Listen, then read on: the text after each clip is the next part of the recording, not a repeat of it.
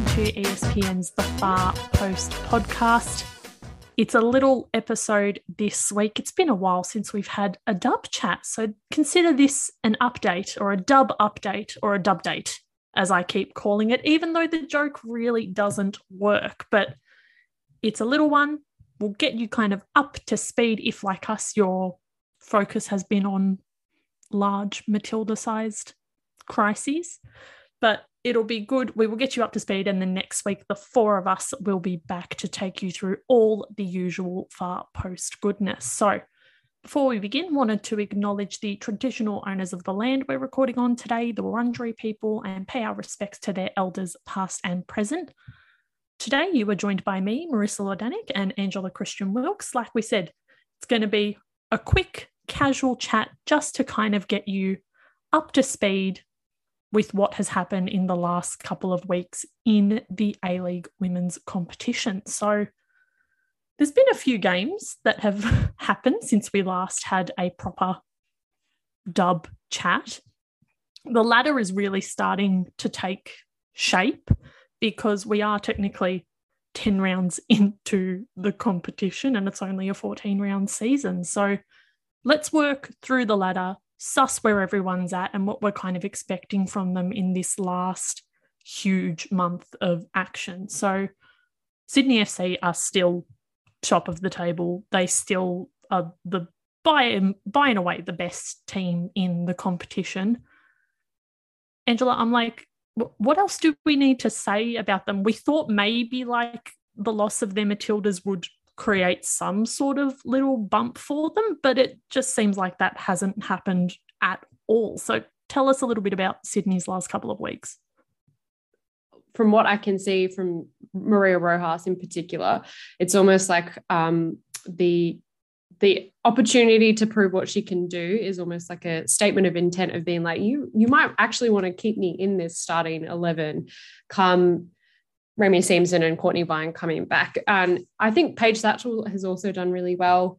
And credit to, I think, Princess Sabini for being sort of that consistent player in the mix who's been sort of able to bring it all together. But obviously, yeah, we've seen some big, I think Rachel Lowe's been standout the past couple of rounds as well, and has sort of wiggled her way into that starting 11 conversation and really made an impact. I think did she score last week? She scored.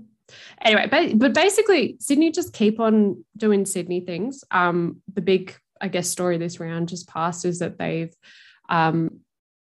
recorded the longest ever clean sheet in the A-League women. So it's 8 games.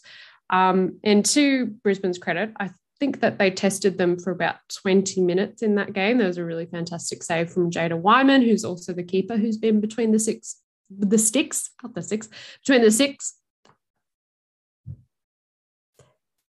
I will try again.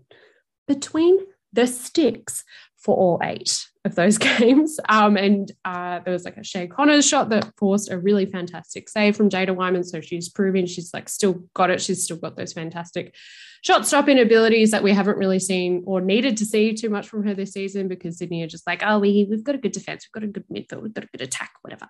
So basically moving forward, I think they're just I can't see any real reason why Sydney won't just continue to dominate, especially when we've seen they've got the depth to cover things like Courtney Vine being out. Whereas like if you compare it to last season, Courtney Vine being out in the last couple of rounds with injury really did hamper their ability to keep dominating, not to the extent that they're dominating this season at least, but it was a noticeable impact. So yeah, they're just doing Sydney things. I sort of feel like at this point the double is theirs for the taking, and I'm not really sure if we're looking to find there. I think they've almost certainly got a spot in the finals. I don't know, maths, permutations, that sort of thing. Would they be? Let me just have a quick look. I can't see them dropping out of the 4 because that would require an absolutely monumental bed pooping, which I just don't think Sydney are going to do. And it would require, I think, Newcastle to win all of their 7 remaining games, which is 21, listeners, 7 times 3, which would then bump Sydney out if they lost all of their games. So, yeah, they're in the finals. We can say that, right? Yes. I reckon even if the math isn't correct, it's one of those things like your working out was wrong, but the answer was still correct. I reckon we're pretty safe in saying that.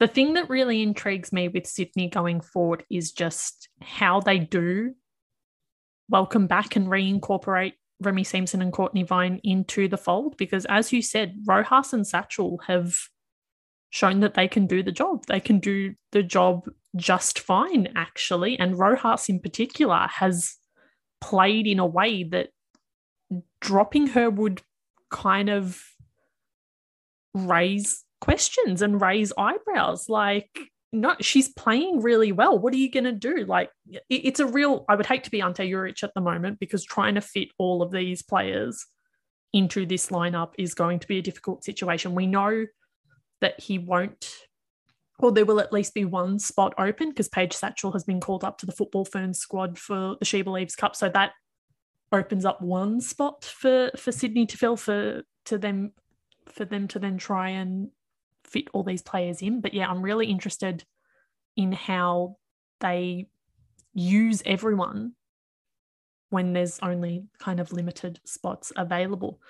I think it's fair to say that we all kind of had the Sydney City game earmarked, especially after City kind of dismantled Victory in the derby, and it was kind of obvious that, okay, it's Sydney and City this season. It looks like it's going to beat those two teams. So that's a nice way for us to kind of segue into Melbourne City chat. Their loss to Sydney, obviously for Sydney, it kind of made them look even more untouchable and infallible and sort of perfect, invincible, all that kind of stuff. But what did it actually mean for City's season, Angela? It was an interesting game because they weren't completely out of it. Like the 3-0 loss obviously is pretty substantial, but it was 2-0 at half time, and City came out in the second half and it looked like Rado had done a big yell in the change rooms. I feel like that's his motivational style. Actually, I know you can tell when he's on the sideline. But he did a big yell. It worked. And they came out and they were rejuvenated and they were working really hard and searching for a goal and looked a lot more switched on. I think they got caught by surprise in that first half, but it was sort of just like you don't come to me for the in-depth analysis of what went wrong, but like it didn't work out for them. And then Sydney got another goal. City had a goal disallowed, so Cheika's goal, and sort of took the wind out of their sails a little bit there. So I don't think it's definitive in that like City can't beat Sydney, or if that's a finals matchup, we know what's going to happen necessarily. I think in some circumstances City could beat Sydney, but the possibility it's a slim possibility. I was really looking to this game to actually get a sense of where Sydney are at, and it really established them as being, the powerhouse of this competition that I don't think anyone's really going to catch. So, yeah. But for City, I mean, they're still doing good things otherwise. It was 2-1. They won 2-1 this weekend against the Wanderers. The Wanderers' goal was very jammy. I don't think it necessarily, up until that point, I'd been really impressed with City's defence, and they were very composed and they were playing the game that they wanted to play. But yeah, the goal from Collister was just a bit jammy, and credit to Collister. Sometimes that happens, but it does. We'll get to Wanderers later. But for City, I think they're still comfortably one of the best teams in this league. But the interesting thing, looking at, for example, you touched on their Paige Satchel going away, Hannah Wilkinson going away, what that might mean. They've still got a lot of, so Policina, she's proven that she can score a goal, and Holly McNamara has really, you could see on the weekend as well, Holly McNamara coming back into the squad just made such a difference, and really, I think, just provided so many opportunities for them to move forward and different options to create. Actually, I was thinking about this a couple of weeks ago. Who is their second number 9? Because that's a question I can't answer, because they haven't, when Rado's made his subs and stuff, it hasn't been like an obvious, okay, and now we're going to bring this player on to play up forward. So I think the Wilkinson off on Football Ferns duty is actually a very interesting thing. And we have to mention as well, Stoddy got called up for the Football Ferns as well, which is just how good. It's her first national team call up. And I think she said about 2 years. So it's awesome news. We are so stoked for her and can't wait to see her don the black and white once again. But yeah, how City compensate for their loss, because they've been so important. Stoddy, we've realised, can basically play anywhere on the pitch and does it well as well, which is just like, God, you're good at everything. You're good everywhere you play. So I'm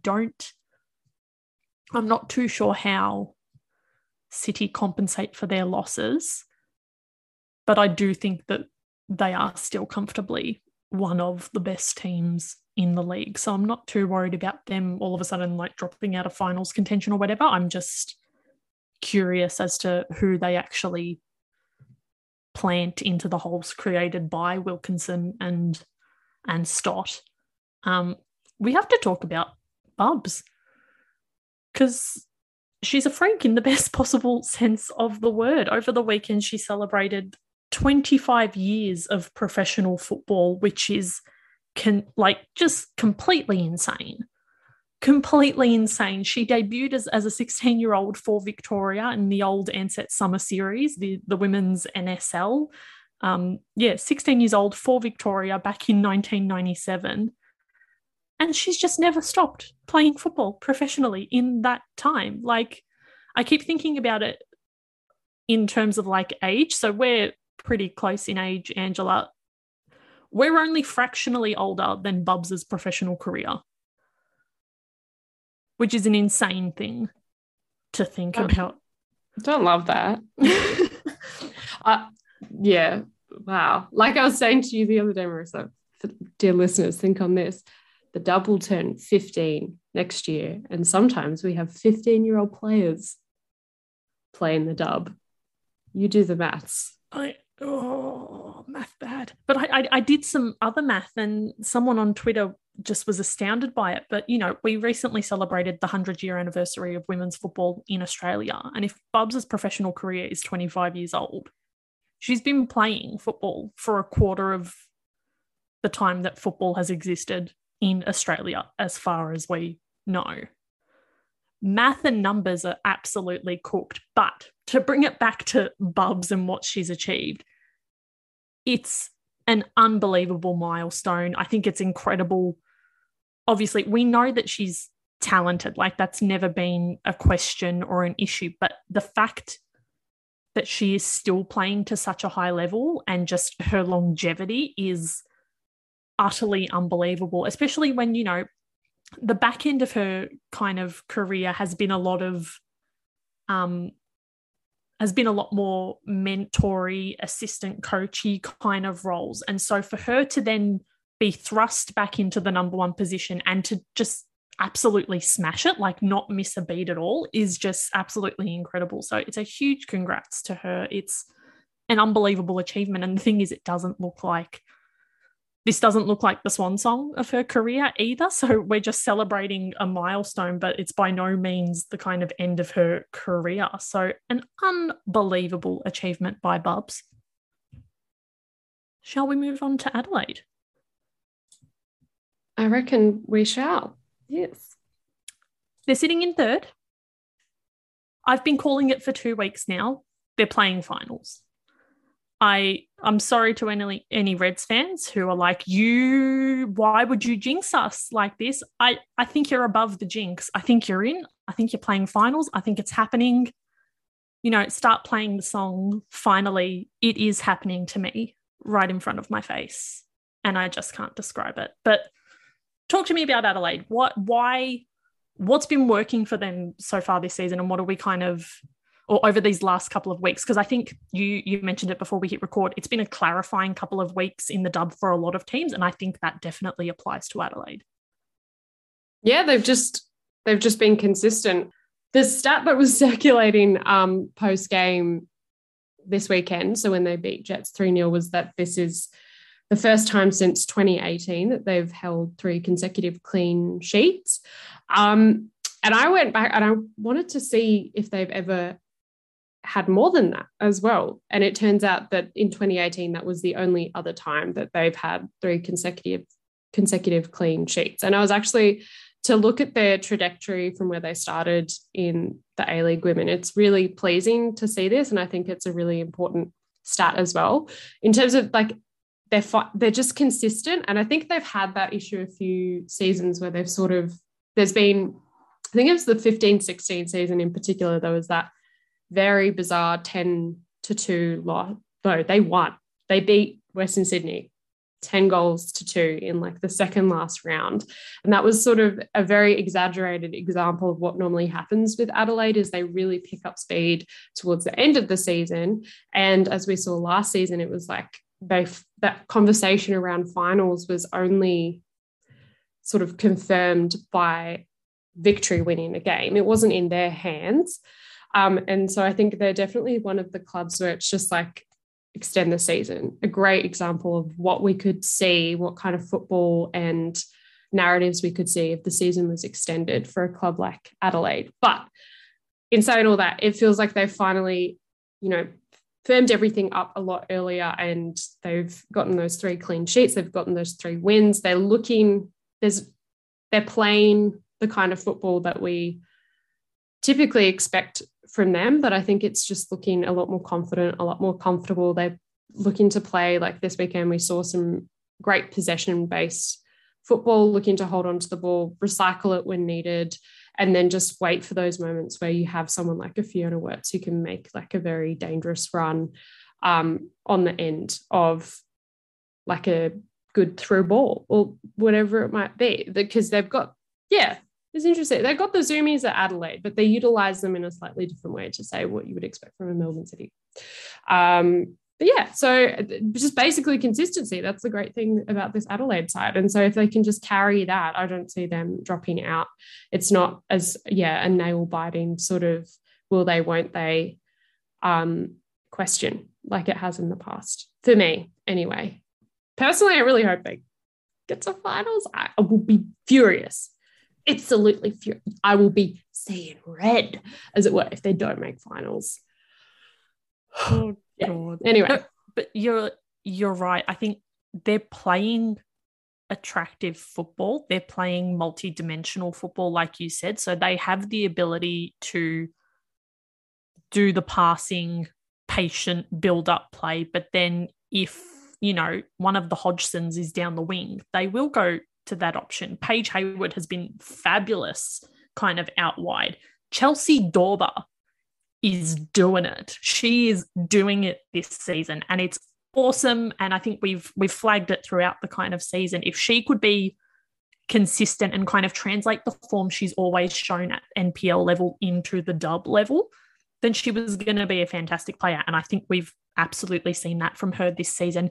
Every time she kind of gets the ball around the edge of the box, I'm just like, she's going to go for the low strike into the opposite corner and it's going to come off. It's similar to like when Courtney Vine starts running down the right, you're like, she's going to cut in, beat the defender and then put it at the far post. You fully expect it from Dorber now. So I think the fact that she's been consistent, she's really kind of emblematic of the wider consistency of the Reds as a whole. I think Dylan Holmes has really helped their midfield. I think her inclusion has been really important, and Kayla Sharples as well. Matilda McNamara needed someone next to her that just had that little bit more experience. I don't think she's ready to kind of be the leader in that backline. I think she still needs someone to kind of feed off and be in partnership with. Last season, it was Marushka Waldes in the kind of back half of the season, and this time around, it's Kayla Sharples. And I think that's just made everything click and work. I think Annie Grove in goal has really overcome the kind of shaky moments that we saw in the opening rounds where she had just the absolute shocker against Victory in that opening round. She's been pulling out great saves. So I like everything that I see at Adelaide, and I don't see a scenario where they're not in finals.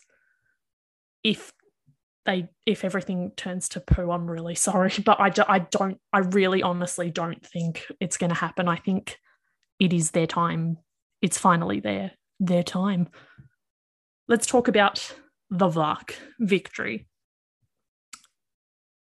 It's been really weird to assess victory this season because we all went in with fair expectations of them.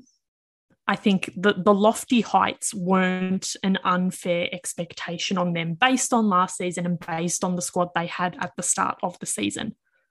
But between the Morrison injury, between losing Matildas, and now with the COVID outbreak, which saw them not play for 20 days, it's like, what actually is this team? How are they playing? What are they doing? It's really, really hard to kind of judge them, or at least I find it really hard to judge them because it's just been the weirdest sort of dribs and drabs season for them so far. And as we know, it's only going to get weirder as they're going to play half a season in a month, which is a very cool, very normal thing to do for semi-professional athletes. But I'm not sure how to read victory at the moment. Do you have any sort of clarity as to what they are and where they're at? Yeah, they've really been hampered by the COVID thing. I mean, everyone has, right? But I think only now they've sort of figured out the defensive situation that they need to be running with. And granted, it was like Hopkins was having to figure that out, but then be interrupted and deal with other like things like Chidiac not being able to play, for example. So then you're thinking about your midfield, and then it's just it's been a situation.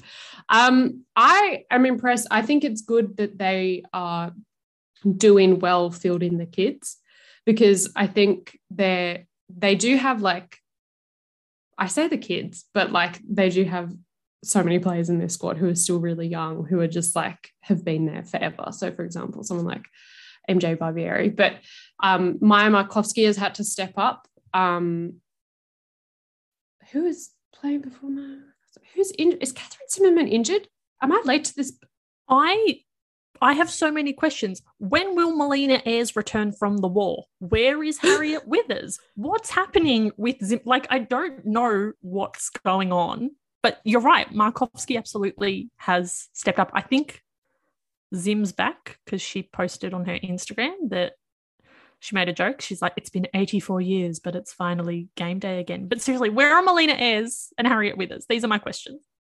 But then the more concern is, like, if you have Withers, Zimmerman, Ayres all back in form, do you then just displace the chemistry that they've finally been able to sort of get together with this group of younger players? They did, so they won 2-0 over Wellington, and that was with, so they had Iamano, Alana Murphy, who's scored her debut goal, which was real cute, and then they're the main, and then Markovsky again. So 3 names who have had to step up.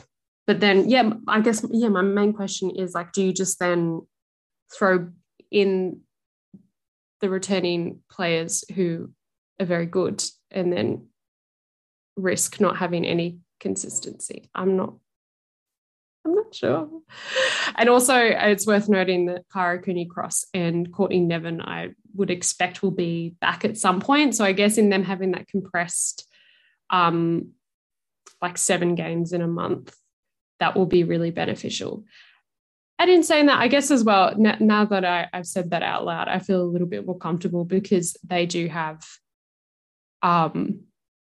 people. It looks like the depth in the squad has been built up out of necessity because of all these dilemmas that they've had. But that's going to be something that's really important for them moving into this hectic end of the season.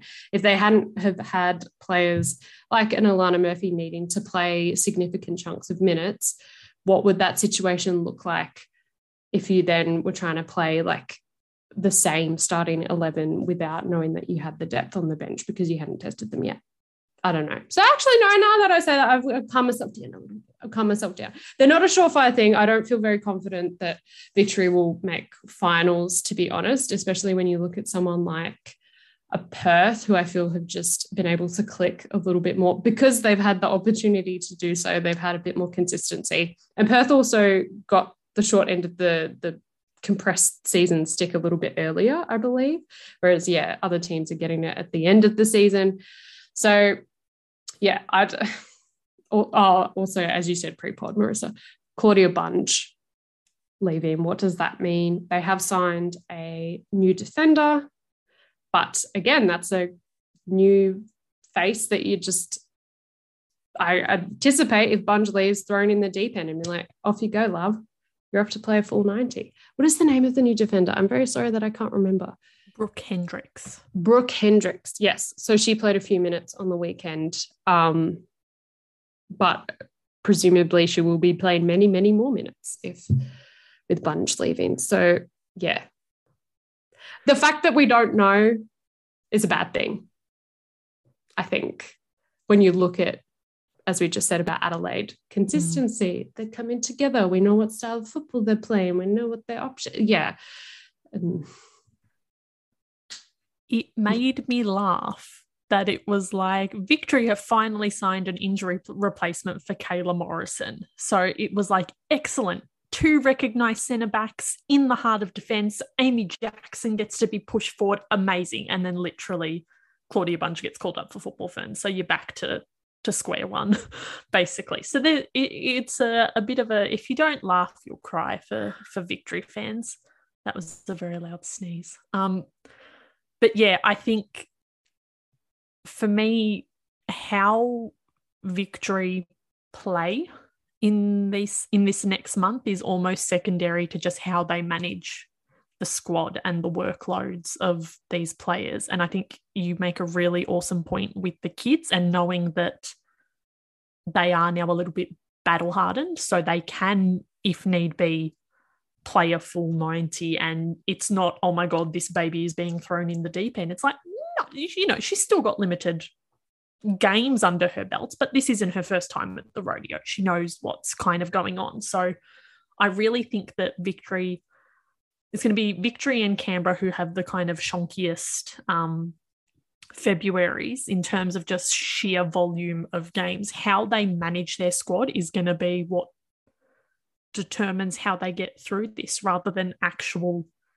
football, which I think is a really interesting and unfortunate thing. If you would like to listen and have a bit of a gander at the concepts of underload and overload, which is what we are seeing right now, the pod, we had a chat with Sarah Gregorius from FIF Pro about a report that they released into that very topic. So I would definitely recommend going and listening to that chat. The episode is called The Lowdown with Sarah Gregorius. So check that out if that conversation tickles your fancy.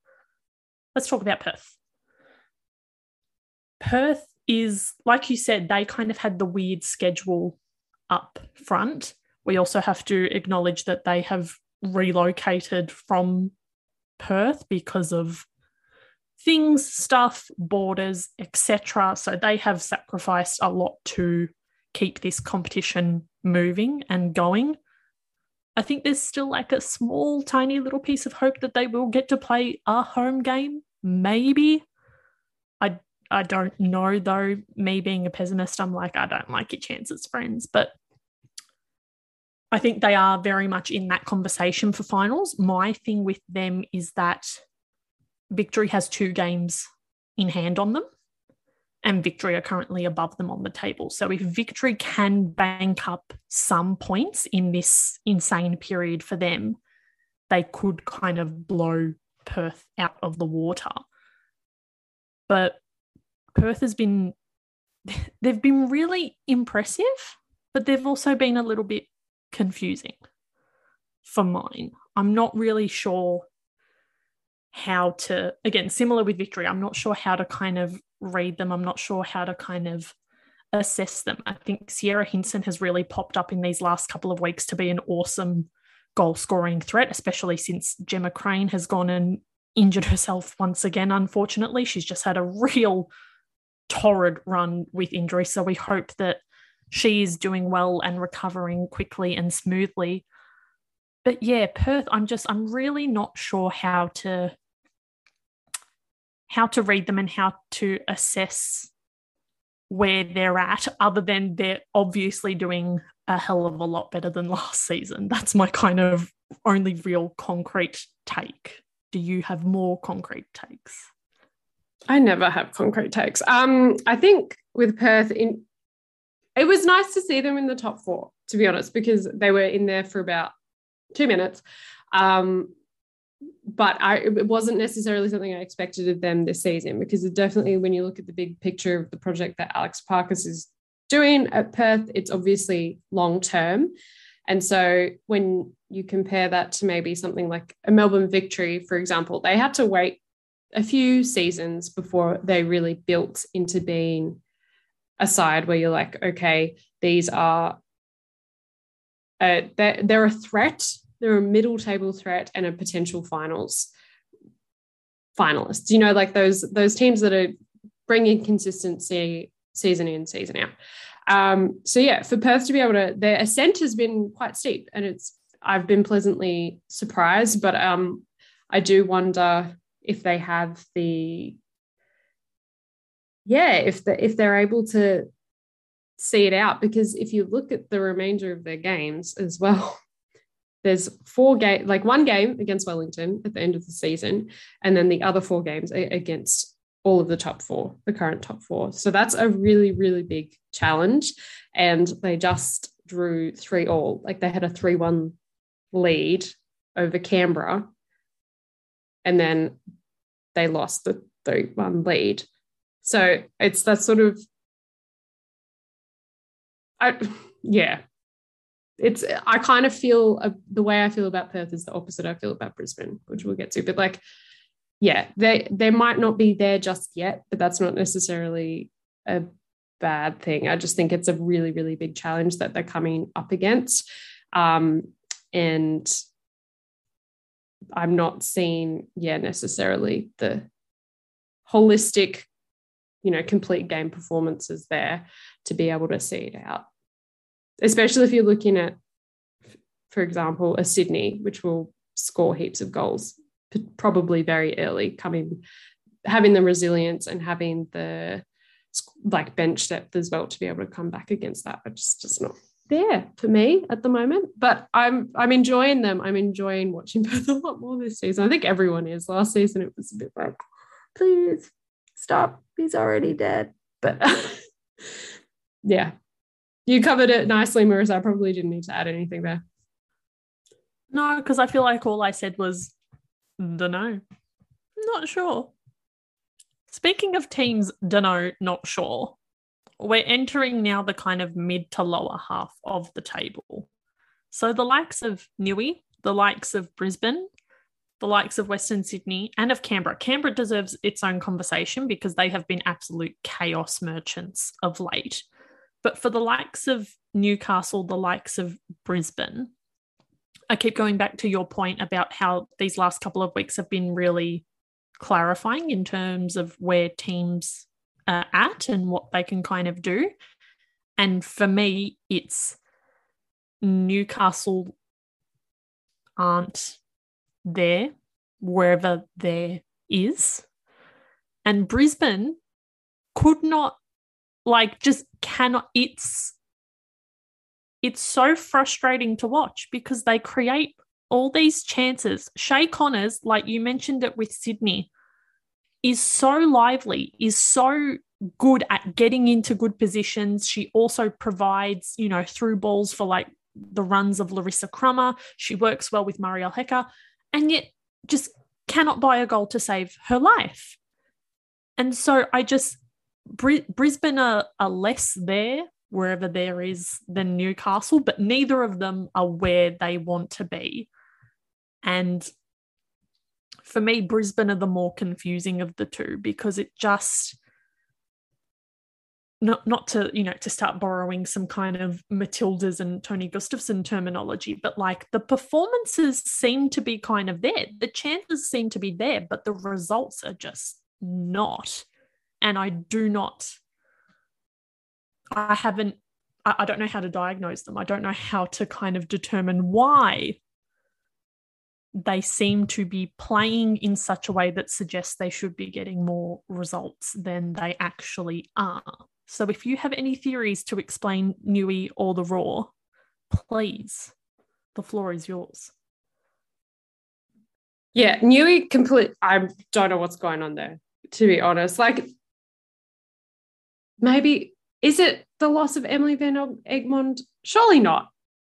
Sure, but like, it sort of lines up. It plays a role, but surely it can't be the only thing, because like we know that Marie Dolvik is very, very good and should be used. The game against Canberra where she was then subbed off, that was kind of the beginning of the chaos period. She comes off and then all of a sudden it's 3-3 like 6 minutes later or whatever it was. So I think Van Eggs is a part of the conversation, but shouldn't be the sole answer. Yeah.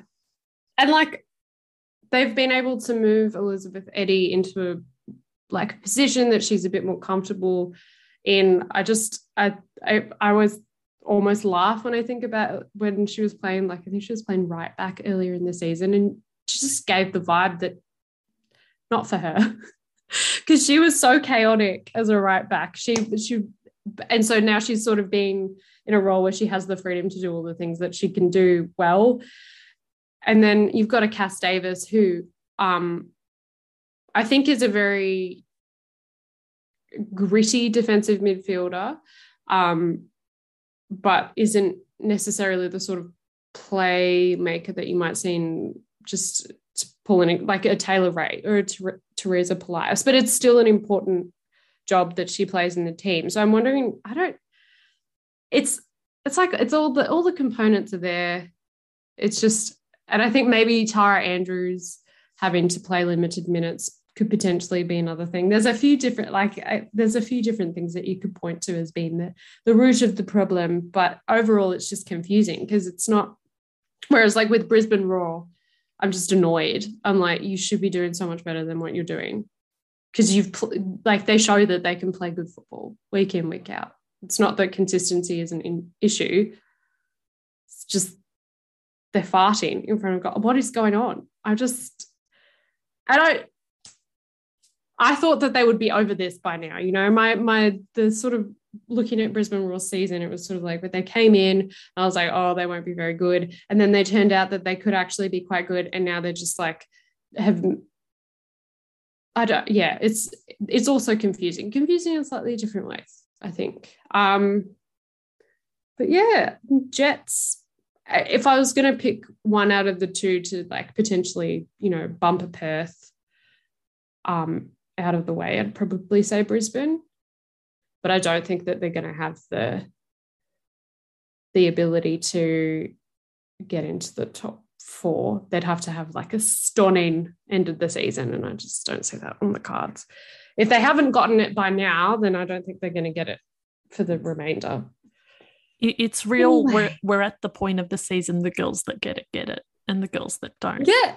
Don't. But then in saying that, as earlier I was talking about Adelaide United, used to be the contradiction to that rule. They just would come out of nowhere and have a great end of the season. But then I think the dynamic was slightly different in that case. They usually playing worse football.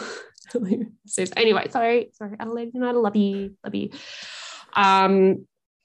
And now I realize my own maths doesn't add up because I'm like, Victory aren't going to make the finals, but neither are Perth and neither are Brisbane. So only 3 teams going to the finals. We're having a top 3, top 4, but not like just looking at the ladder. I think, yeah, like I said, I know Victory and Newey, who are in 4th and 6th respectively, have 2 games in hand on Perth, but Perth are on 15 points, Newcastle are on 9.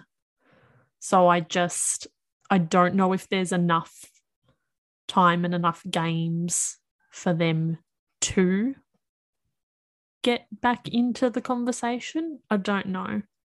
Mm. I'm not confident. I'm not sure.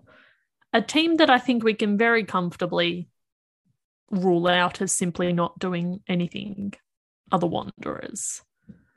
The Wanderers are currently in 8th.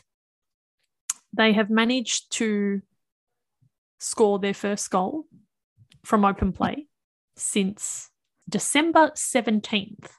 Our chats about them have all basically centered on they're doing well defensively, but just have absolutely nothing doing up forward. The last couple of rounds, unfortunately, they've kind of lost that defensive structure as well, barring Sarah Langman continuing to be really, really solid between the sticks for them. I think she's been absolutely phenomenal. In my mind, she is absolutely in the conversation for goalkeeper of the year, and wouldn't surprise me if she wins like Wanderers player of the year as well. I think that's how good she's been. But the Wanderers are just, yeah, they had the defensive thing kind of sorted, or at least they were the second stingiest defence in the league behind Sydney for a good while, but the last couple of weeks have really let that slide. They copped 3 against Adelaide, which was a really good performance from the Reds, but they've seemingly lost the one thing that was going right for them this season.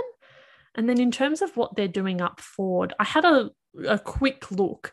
I don't think they've put out the same lineup once this season. There's always been at least 1 or 2 changes. And the way I thought about it was, I don't know if anyone, you probably have, the video, the history of the entire world in 20 minutes, when the guy, I'll send you the video later, but basically the guy is trying to pronounce the name of, I think, an old Indian ruler or something. And he keeps stuffing it up because it's like 4 distinct parts, but he just keeps getting them in the wrong order. It's a bit like a Wordle. The Wanderers are a bit like Wordle, and they keep getting yellow letters and they haven't figured out the word yet. And that's why they keep changing things.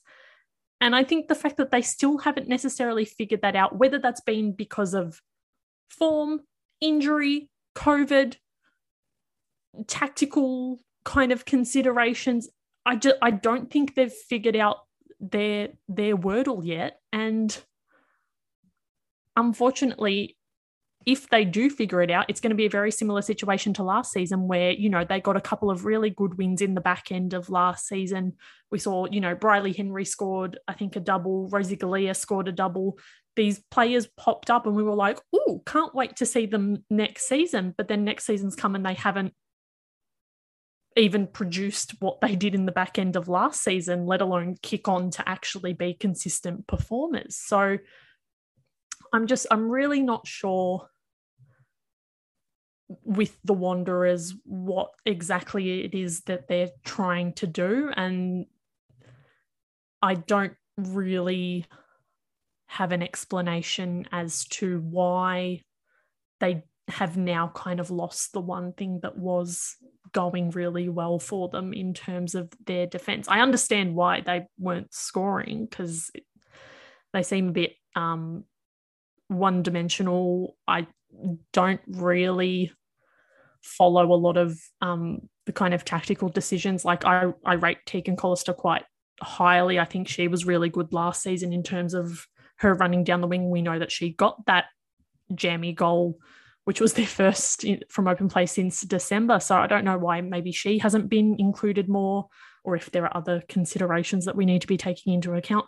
Sheridan Gallagher has got a lot of game time, but not a lot of goals to show. I'm just not sure what's doing at Western Sydney, basically. Yeah, because their midfield, it was really frustrating, the game against City. They just couldn't hold on to the ball. It was just a little bit irritating to watch. It was irritating football. I feel like they'd be so much more potent if they just focused on getting like a really good midfield core going with like Olivia Copus-Brown, Galea. And then they brought in like Bianca Galich from Canberra. And I feel like I couldn't tell you anything she's done this season.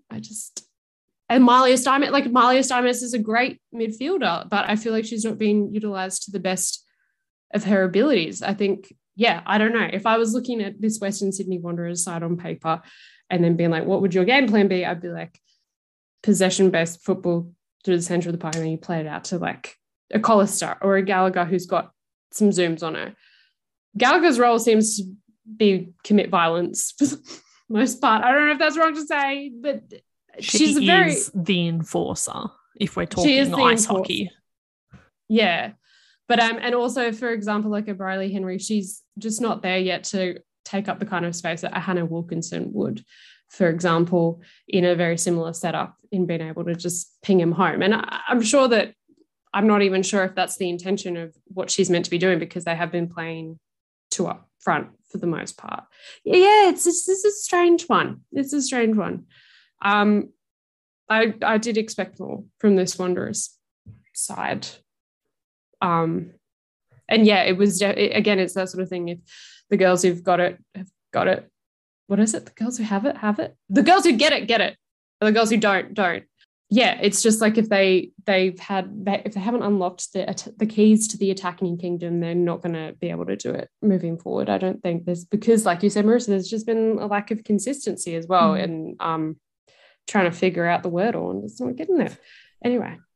I'm sorry for using Wordle as the example, but my brain functions now in tiny squares. So it is what it is.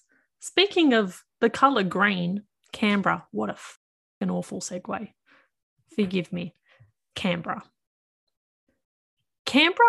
I feel like we would be having the same conversation as we did about the Wanderers if they had not been absolute chaos merchants the last 2 weeks. Like pulling out the 3-3 draw against Newcastle, chaotic, unexpected, weird, to then back it up with another 3-3 draw against Perth. And I also want to say that in terms of Perth and Newcastle seasons, I think that those draws have been costly, very much 2 points dropped in terms of then where we kind of assess them and their finals chances. But yeah, chaos. Chaos United, Canberra Chaos, whatever you want to call them. It's like congratulations on, finally figuring out how to find the back of the net. I think Ash Sykes is a big part of that. She has been absolutely sensational this second half of the season, where she's been more heavily involved and more used. But they're also leaking goals like nobody's business. So can you explain the Chaos Merchants? No, can I explain anything? No. You come to this pod for more questions rather than answers, potentially. I do think it's like their defense, obviously, they've got a defense where there's no consistency. There's been no backup from last season, really, apart from Emma Ilioski, who is a wing back. But the central defensive pairings has seemed to be a constant dilemma for the side. And I think it looks like Vicky Linton has just made the decision to run with putting Michaela Vidmar in there and Ali Haran, which is, I think, good in the sense that, but at the same time, Michaela Vidmar does not have a lot of big experience. She sort of reminds me, this is a real vintage dub reference. Alex Natoli at Victory. That's a long time ago, friend. 15, 16. Just sometimes doing things that I'm like a little bit more experience. If you make this mistake a few more times, you might not do it again. I feel like she copped 2 of the same mistake on the weekend, where she had her back to the ball because I don't think she knew where it was, and it's like bounced off her into the path of a Perth player. And I feel like that happened twice on the weekend. So it was big. Oh no, it's happened again. It's happened again for her. Also, just like, I'll let you continue in a second, but I think we've really maybe underestimated or undersold the loss of not only Jess Nash, who now seems to be just riding the bench for Sydney, where she was playing every week for Canberra, and Kendall Fletcher, who was so important to Canberra last season, was able to fill a hole in defence, was able to play in the midfield. So I think their combined absence from this Canberra side has been particularly telling, but please continue. Michaela Vidmar, like, she is at the start of her journey, so she's not going to be able to hold this entire Canberra team together, and nor should she be expected to. Again, I do have some sort of questions as to what the defensive plan this entire season for Vicky Linton was going to be when you look at where it is now. Additionally, no, I think that's all my takes. I was just going to say, at the moment, Canberra just seem like this sort of like gremlin. They're like, we're just going to ruin the party for other people. Like, so I'm looking at Victory's 2 games against them, and I'm like, do not take anything for granted, because, like you said, they're agents of chaos. They are able to put a spoke in the bike wheel for other teams. They're not necessarily going to do much for themselves, I don't think. But I think, yeah, they're a threat in the sense that they will be able to steal points, as they've shown. 3 all draws. I just, how? Anyway, anyway, I've already mourned my feelings about Canberra for this season, and now I'm just sort of like, let's bring the drama. That's my expectations for them the rest of the season. Just keep it interesting. I labelled them basically the kind of, they present now the banana skin fixture within the league in my my weekly column for the Raw that looks at the talking points for the past dub season. There's a little plug for you, friends. But yeah, for me, they really represent. At the start of the season, they probably represented not an easy 3 points, but a more gettable 3 points, where now it's like, I don't know what we're walking into once we enter Canberra, or a game in which we will be playing Canberra, but I've prepared for everything. It's the real pack your entire undies drawer for the one night trip. You know what I mean? You got to be prepared for everything. For shitting yourself at least 5 times. You never know what could happen. Can you tell we have anxiety? We don't have anxiety.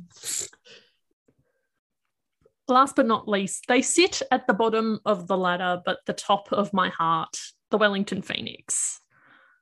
They haven't won yet. I still hold out hope that they will win a game, not only for them, but for my preseason prediction that they would indeed win a game.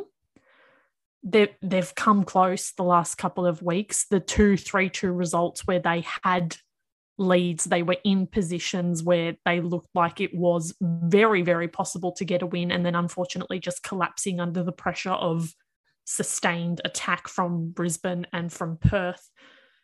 The really pleasing thing about the Nix is that their development and progression has been so obvious this season, whereas the first couple of rounds, you know, they were obviously sitting back and defending for dear life, and every time the ball kind of would trickle into their offensive half, there was no one home. You could see that they had not prepared for this situation. But the last few rounds, all of a sudden, we're seeing build-up play through the middle and passing combinations, and you can so clearly see where they've started to where they are now, and that it is, you know, an upward trajectory. So the assumption is that they just keep kind of following that. Like I said, I really hope that they get that win. I think they've got a game against Canberra soon, which could be another 3-3 draw. Like, let's be real. We now know that, you know, Wellington can score goals. Obviously, Canberra can score goals. So I think that is going to be chaotic and the Nix's best chance at a win.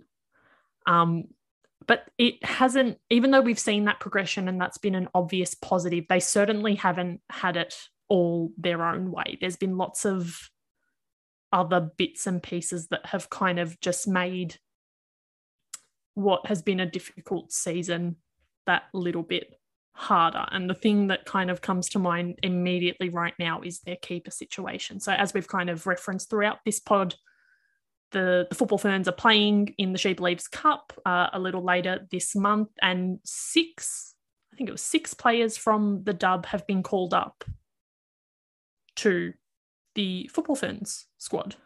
Alfeld is pretty sure the lone Wellington Phoenix player that has been called up, but her call up, great for her, exposes a little bit of a weak spot within the Knicks setup. Do you want to talk to us a little bit about that and just your general takes on the Knicks? Yeah. Oh my God, I love the Knicks. I love I think I'm a Knicks fan. Bye, Canberra. You're not my second team anymore. Wellington Phoenix are my second team. Like, the culture around the team just seems to be so great. And the post-game interview with Grace Jarley after that loss to Perth, like, just literally, it broke my heart. I was like, someone give that girl a hug. I hope, but they seem like they've got the environment where they can sort of build back from that and develop resilience. And yeah, I've just been so impressed, and they play such exciting football. So yeah, they're definitely, and each round that comes up, I'm always like, I want to watch the Wellington game. That's like one of my first picks. I watch all of them, for anyone listening. I watch all of them. My editors, I do watch all the games I write about. Yes. What was I going to say? Yes, Lily Alford. So Lily Alford's going to Sheba. So they've got Brianna Edwards, who will be stepping up. But then they don't have a third keeper. And they're not allowed to sign another keeper from New Zealand for some reason. And they have a keeper who has been training with them, but because she's under 20, it doesn't count for some reason. I don't know. I don't have the rule book. But basically, it sounds like a very stressful situation, which means that they could potentially end up with just having an outfielder put in on the gloves so that they can list a keeper for games, because that's the other thing. They have to list a second keeper. That's stipulated by the league. It's not a great situation for them. And yeah, feels like a bit of a kick in the guts, I guess. It's one of those ones, it's not really anyone's fault, but I'm really hoping that some sort of leniency can be given by the league, or some sort of, exception can be made for them. The Knicks knew what they were signing up for entering the comp in these circumstances. So obviously they knew that they would be based over here, which, we don't get a season if they don't do that. The rules that were placed on their squad, that, they were only allowed to sign a certain amount of Kiwi players. They had to have a minimum number of Aussies. There were rules then about how many international signings they could have, and that would take from their Kiwi allotment rather than their Australian allotment. So we know that they have signed up and are fully aware of all the constraints that were placed on them in order for them to play in this competition. But yeah, there's still a part of you that's like, it's still a crappy situation. Like, it's still just a little bit of something to kind of like, you've done a lot to keep this season going. Let's let you, elevate this player who has been training with you for, and it will only be for, let's say, 1 to 2 rounds. The She Believes Cup, the February FIFA window, doesn't last a super long time. So, yeah, I don't know. I just feel like I understand that the rules are the rules, and they've signed up to this, and they've known all along what the kind of constraints and considerations are for them. But just once we're in the thick of it, I feel like there needs to be a little bit of flexibility and movement allowed to kind of allow for the spanners that this situation and COVID and all of it kind of continue to throw at us. Did we want to talk a little bit about Grace Wisniewski? Yeah, I think that's what I was saying earlier about the culture around the team, I think that was sort of emblematic in the fact that Grace Wisniewski did not play their most recent game against Victory. So she put her hand up to be like, not feeling my best in the old nog. I just didn't say it in these words, but basically decided to opt out for mental health reasons, but the squad were very supportive of that. And Gemma Lewis and the club allowed for that to happen, which I think it's a good thing. Double thumbs up. I don't know. Do I need to explain why it's a good thing that we let people with mental health concerns and mental illness I think it's open and vulnerable with that and to be heard?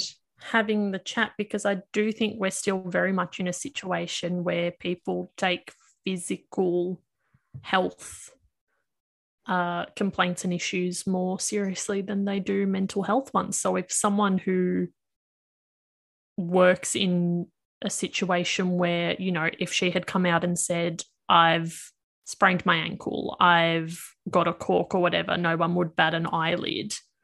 But she made the point of this, Gemma Lewis in the press conference, you know, made the point of saying that Grace did not want to kind of like, oh, she's just been omitted, or she's just, you know, a little knock, a little niggle, whatever it was. She wanted it to be explicitly said, no, I'm taking a step back for mental health reasons. I think it's important to explain why that level of honesty and I suppose acceptance from what I've seen from the wider football community is a good thing. So please do explain.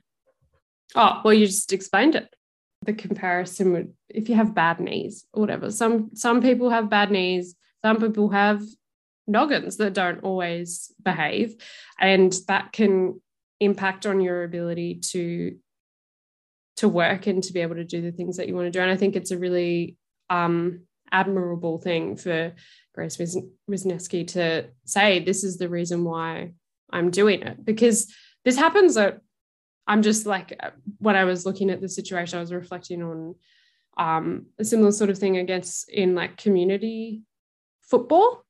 Obviously the stakes are not as high, it's not your profession, but being able to be in an environment where you can say to your coach, I have this thing going on, or it might not be an ongoing thing. You might just be having stuff in your life that's making it really difficult for you to be present at that point in time. To have the supportive environment around you where you can be honest about that is really, really important. I think also the honesty, being able to be transparent about it as well, is really, really important. Otherwise, you just feel like you're being a flake, or like you feel like you're letting people down. And if they don't have the full understanding of the situation, it can just sort of compound the anxieties or the discomfort someone might feel already around being like, I can't do this right now, or feel like they're forced to play when they're not able to play to the best of their abilities because of things like their mental health at that current point in time. So yeah, it's a really, really positive thing. And like, I didn't really explain it very well, but tapping into this, like the idea that athletes just have to be built differently, and they have to be able to be extra resilient and withstand all the stresses and pressures, and just put that aside and put it all out on the pitch. I think breaking down that myth is really, really important, because so many people have what's the opposite of benefit, Marissa? Being negatively impacted. That works. Yeah, negatively impacted by those ideals. And we're not even talking about situations where you throw masculinity into it, which is a whole other thing. We're not talking about that right now, obviously, but like I think in a lot of situations, everyone loses, because if you don't have that support around you, it can sometimes drive people out of the game. And also for young athletes as well, there's another confounding factor in all these. These are young athletes, and you're setting up their foundations for their career and how they're going to move forward and be able to reckon with these things. So there's a lot of different things at play. I hope I've covered it somewhat there. Yeah, no, you have, and it absolutely is a good thing. Do we want to talk about other stuff? Because I have no idea how long this has gone on for, but I feel like it's gone off. One I think we should touch on the Marconi sinkhole. Because I learned what a sinkhole years ago, is. my friend. I know, but how strange. That was... There was a sinkhole. That's the story. There was a sinkhole on the pitch at Marconi Stadium before the Wanderers... Adelaide. Yeah. There was a sinkhole. That's not good. I don't want that. It was just... real awkward. It was... people love to talk about, peak A-League. So it's like, of course there was a sinkhole, but it's not peak A-League because we can't peak because this stuff just happens all the time.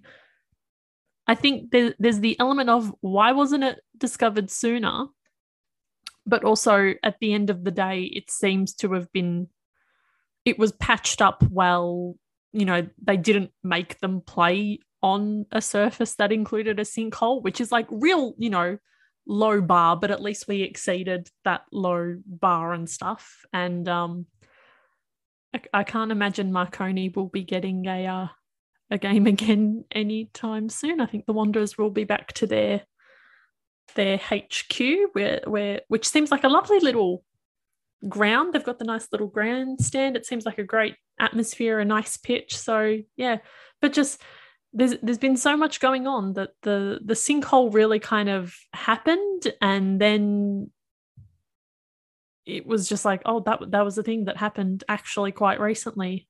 Wow. And that's all I got.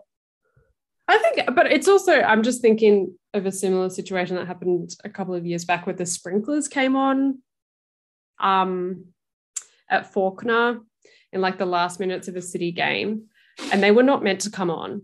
And the ref basically just like called off those last few minutes. Like they didn't wait for the sprinklers to turn off and then play them. They were just like, whatever, wrap it. And so I think it's nice that the sinkhole was as an embarrassing moment as it was. It means that we're expecting better now. That there's been progress, which is good. And it's like, yes, would we like to progress to the bit where we don't have to worry about the state of the pitch? Yes. But if we're getting there slowly, at least we're still kind of getting there, I guess, is the point in a weird kind of way. What a time, what a place, what a league. Oh my days. Anyway, that's the dub date. We are now kind of up to speed. As we said, this was not meant to be by any means an exhaustive review of the last couple of weeks. It was just an important touch base considering the Asian Cup, and obviously the aftermath of the Asian Cup has been the focus for a lot of people, and rightly so. But now we're kind of back up to speed with what is going on in the Dob. As we said, next week, the four of us, the full complement, will be back to take you through things as we usually do with your love to see it, with your boots, with your how goods, and all of the rest of it. So thank you so much for tuning in. Remember, you can find us on espn.com.au and the ESPN app. We're on Spotify, Apple, and Google. Leave a review, subscribe. If you want to keep up to date with some dub stuff, Angela is writing weekly pieces for Keep Up, so check them out. I am writing weekly things for The Raw, so there is lots of written stuff there. Sam obviously does her ABC pieces.